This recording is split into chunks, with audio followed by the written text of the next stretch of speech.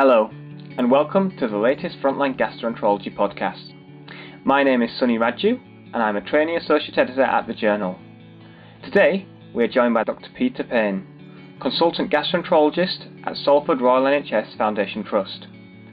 Dr. Payne has a special interest in patients with complex functional abdominal symptoms and has recently authored the review article, Jejunal Feeding, When Is It the Right Thing to Do?, available now in Frontline Gastroenterology. So, Dr. Payne, your paper was really comprehensive and useful. Could you try and summarise it for the readership?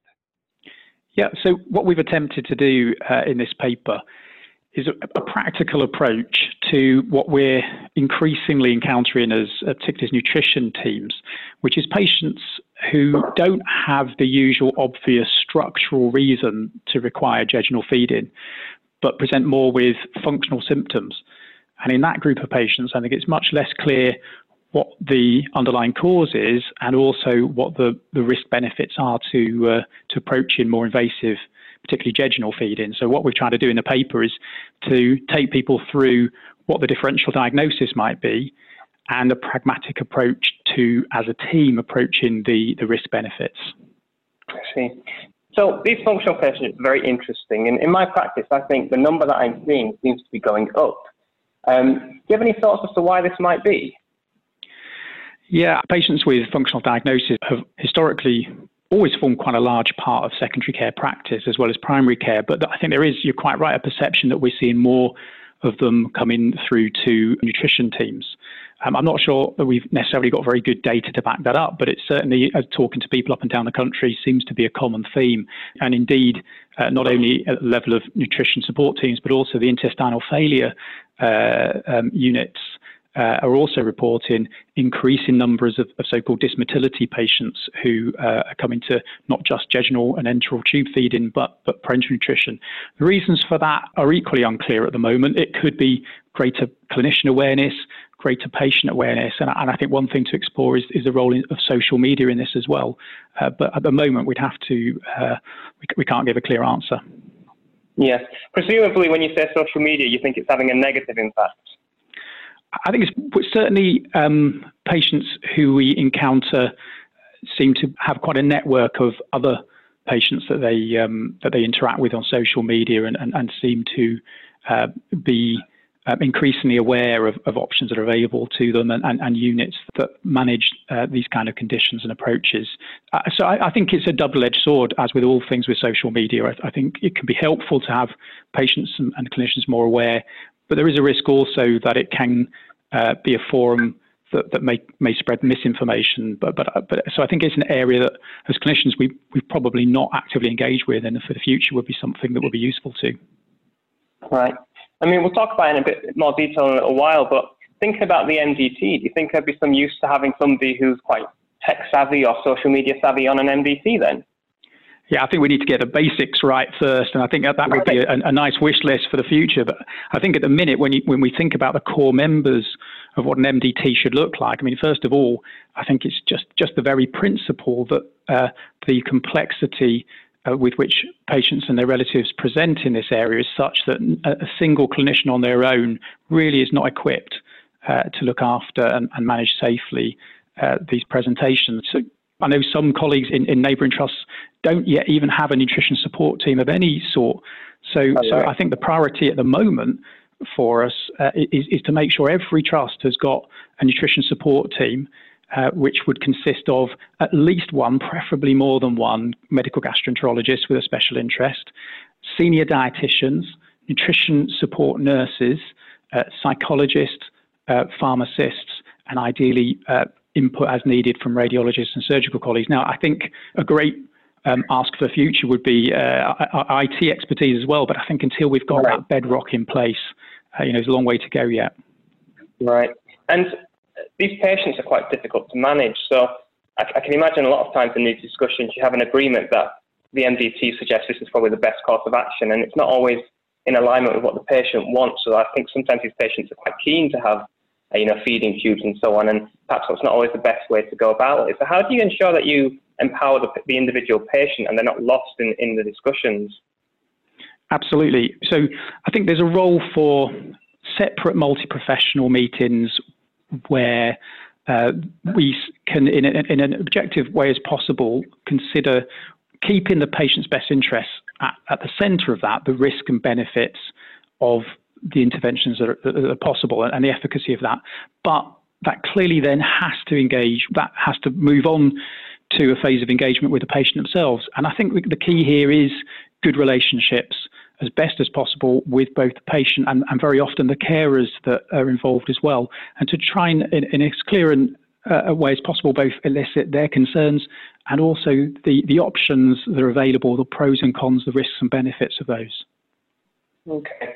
In the paper, you mentioned a term I've not heard before, but I thought was quite accurate and interesting. You said effortful oral feeding as a least worst option. Can you tell me a bit more about this? And pragmatically speaking, how do you go about discussing this with patients and getting them on board? Yeah, it's kind of it does what it says on the tin type of description, really. So it's a recognition that for this group of patients, oral feeding is causing symptoms and is both effortful in terms of sometimes the effort of ingesting it, but also the effort of the pain, the nausea, the vomiting that sometimes ensues with oral intake. Now, for some patients, particularly those who are maintaining stable nutrition, persisting with oral feeding in the face of ongoing symptoms can be a least worst option compared with the risks and other new symptoms and problems which more invasive escalation of nutrition can bring along with it. So yeah, it's a recognition that that effort for oral feeding for a number of patients can be the least worst option. Mm-hmm. Okay, so thinking about patients, often I'll get called to the wards at 3 a.m. in the middle of the night. A patient who's known to have chronic pain. On that day, they've just stopped the opioids, as is appropriate, but they're now struggling in lots of pain, and they swear that the opioids are the only thing that help them. I understand from your paper, and obviously it's well recognised that perhaps opioids aren't always the best thing to do.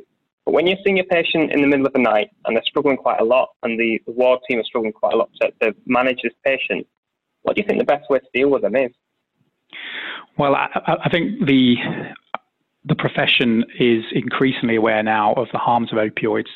And I think we've got a lot to thank our anaesthetic colleagues. The Royal College of Anaesthetists have produced a really good website for both professionals and patients called Opioid Aware to help spell out the kind of doses of opioids that are problematic and the kind of problems that they engender. And certainly within gastroenterology, I think we're very aware that chronic high-dose opioid use tends to worsen chronic pain and also has very negative effects on motility as well as a potential increase in infection risks. Now, for the junior doctor in the middle of the night, the thing that would help them is ultimately a change in the culture of the whole hospital, understanding those risks. And I think that takes time, it takes leadership. But when we've got a situation where everybody within the trust, both at the front line, the GPs in primary care, fellow gastro colleagues, our pain teams, and the nursing staff on the ward are all aware of the counterproductive effects of chronic pain opioid use, then it becomes much more easy for that junior doctor as a team to say, no, this is a hospital culture, and there's very clear documentation in your notes that in this case, we're not going to be giving you additional injectable opioids. But in the absence of that culture shift, that junior doctor doesn't stand a chance in the middle of the night. We need to support each other in doing the best thing for our patients. Right. Okay. In your paper, you mentioned psychosocial distress markers. What did you mean by this? I thought it was a really interesting term. Yeah, so I guess in simple terms, when I'm thinking about the mechanisms involved in a patient's presentation, there's the sensory pain dimension, there's the motor muscle function, and then there are the additional behavioural psychosocial aspects of somebody's care. So the obvious things like anxiety and depression. Looking back through the past history of a patient, looking at their comorbidity, they may have other functional somatic syndromes like fibromyalgia, chronic fatigue. That may have overt mental health histories, and then also looking at the social dimension of surrounding relationship with their primary caregivers and how that plays out on the ward. So particularly if they're inpatients or outpatients, do we see behaviours like so-called splitting behaviours, where patients, as part of their learnt distress behaviours, can create kind of challenges that lots of people become aware of, and the team in discussion can flag up, particularly when you have a psychologist or a liaison psychiatrist. Part of that team can help you become more aware of those interpersonal dynamics and how to manage them most constructively.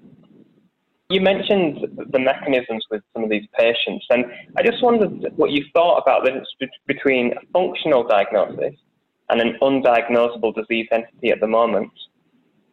Yeah, and it's a perennial issue. The word functional is a term that there's a very broad umbrella and has both strengths and weaknesses. And there's no doubt in the functional field, we've chipped away at specific mechanisms. So, for example, a third of patients who would have previously been labelled as IBS with diarrhea, we now know have bile acid malabsorption. So there'll always be. We always have to keep an open mind to the fact that the word function, whilst in its true sense describes a disorder of the function of that organ, there could be mechanisms yet to be disclosed for certain patient groups. And how do you go about discussing that with patients? So sometimes patients appreciate that this may be a currently undiagnosable condition, but other times it gives them a false hope. How do you strike that balance between explaining that to them? I guess going back to the specifics of the paper itself, for the range of functional conditions that present with upper gut symptoms, nausea, pain, food intolerance, we've gone through the range of different diagnoses that can present in those sense. And there are specific features to each of those diagnostic categories. And there can also be, for example, with rumination syndrome, some very specific manometric and impedance criteria that help you to diagnose that and give the patient a much clearer, specific description of their mechanisms to help tailor your treatment in a more focused way. But when it comes to, for example, chronic pain, there's a whole different, I think, approach in terms of helping a patient understand how the pain nervous system itself could be disordered.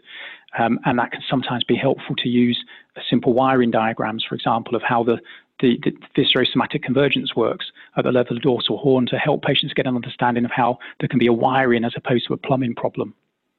In the paper, you also mentioned psychosocial elements. Now, there's been times where I've referred a patient for a mental health review, and it's taken several months before that can happen. Is there anything you can do in the meantime with these patients? Well, I think a general empathic approach, it always yields dividends. But there's no doubt about it. There is a real dearth of trained both psychologists and liaison psychiatrists who we do have access to within gastroenterology. Now, I think that, again, requires some leadership to push the business case for developing those resources, but undoubtedly there is a long delay. I think we don't have the time, expertise, or resource to deliver psychotherapies ourselves, but we do have a greater understanding of the gut-brain neuromodulators and learning that drugs like duloxetine, for example, are alongside the traditional tricyclics that are quite good visceral analgesics.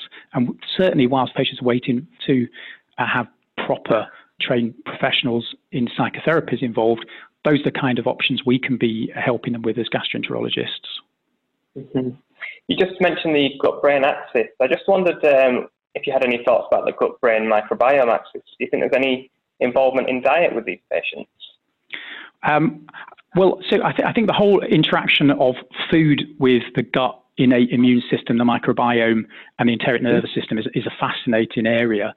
Sometimes the food is having direct effects on the innate immune system, and there's a fantastic paper in gastroenterology just this last year showing tight junction dilation and leakage in the gut within seconds of blinded infusions into the duodenum of wheat or soy or milk.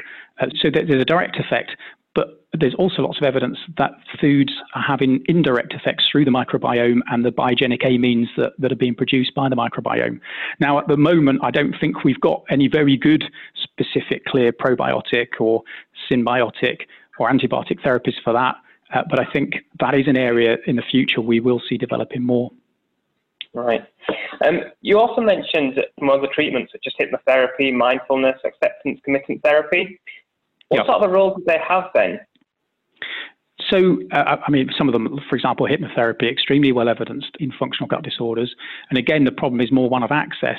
And the other problem I would say is that the patients who present to our nutrition clinics have often got a much higher level of complexity of psychosocial distress and need than maybe lower level patients with more milder symptoms or more milder IBS. So the level of expertise of psychologists involved, I think, needs to be that much higher as well. And same true of liaison psychiatrists, because sometimes we have to think about the interface with eating disorders, with the so-called avoidant restrictive food intake disorders, and sometimes we need liaison psychiatry advice on the borderline of when we may be dealing with a more sectionable type eating disorder. So the point I was building to was the need for more senior experienced psychologists, and certainly the ones that I interact with on a regular basis will tell me there's a lot of commonalities in many of these different types of specific psychotherapy. So many of them have a significant element of relaxation, whether that's hypnotherapy or mindfulness, probably working more on the stress axis. But then there's also a need to take things into more complex areas like interpersonal psychodynamics. So I do think, once again, the common theme here is often coming back to the need for these more challenging, more complex patients to have access to experienced high-level psychological input. Okay. So you mentioned how important trained mental health specialists are. Who do you think is in the best position to manage these patients? Do you think that they should stay under gastroenterologists, or do you think with some of the multi-system overlap with things like encephalomyelitis and fibromyalgia, it's almost the dawning of a new specialty? Well, I think absolutely right, Sonny. And the Royal College of Psychiatrists did produce some guidance and recommendations within the last couple of years, advising that every large trust should have a multidisciplinary team led by liaison psychiatry that engages with multiply symptomatic complex patients.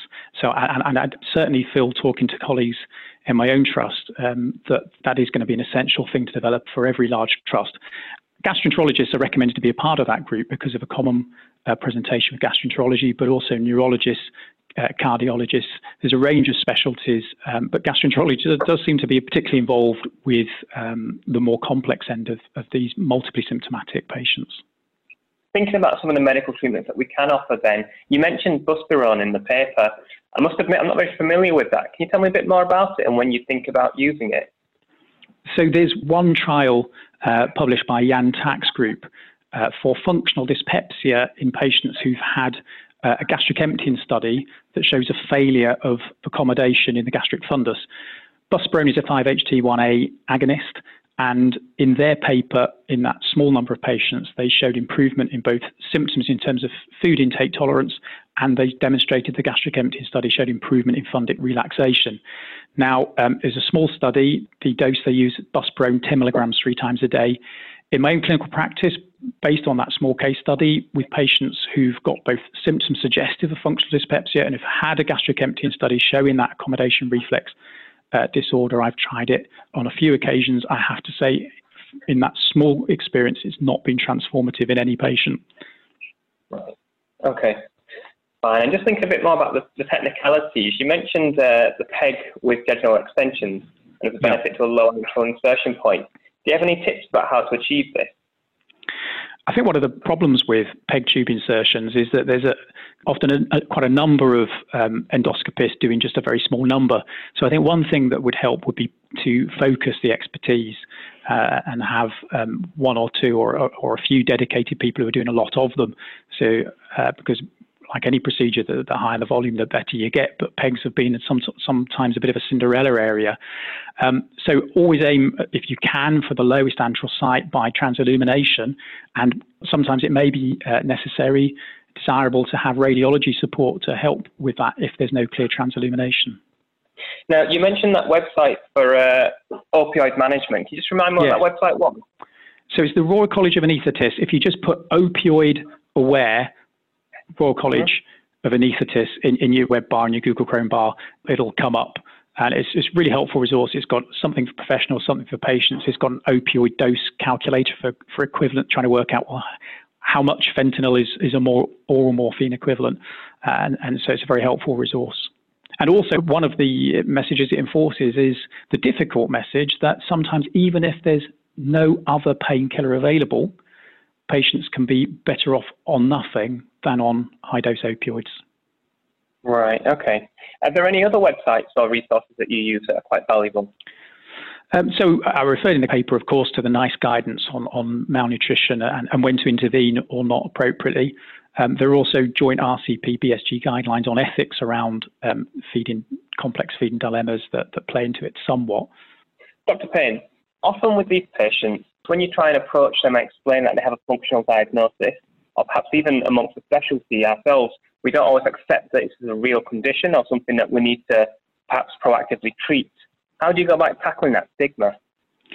What I've hoped to have done in the paper is go beneath the broad functional title, if you like, to the subtitles to think about the specific types of conditions that patients present with, such as the difference between cyclical vomiting, cannabis hyperemesis, chronic unexplained nausea and vomiting, the specific criteria around rumination syndrome, the difference between functional dyspepsia, gastroparesis, small bowel dysfunction.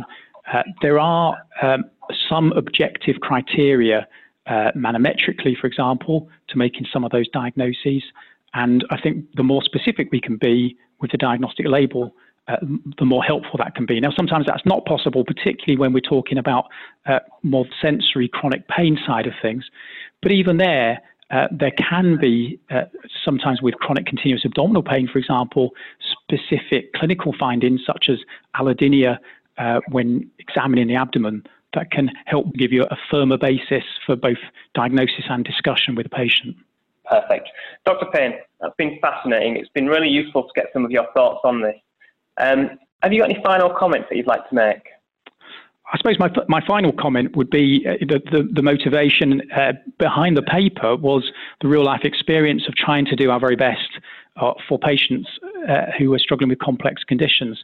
And I would just encourage folk to find like-minded individuals around them to build up teams so that we can both help ourselves to make the best decisions for these patients, but also to support our patients with the best resources that we possibly can. Perfect. Thank you very much. You're welcome.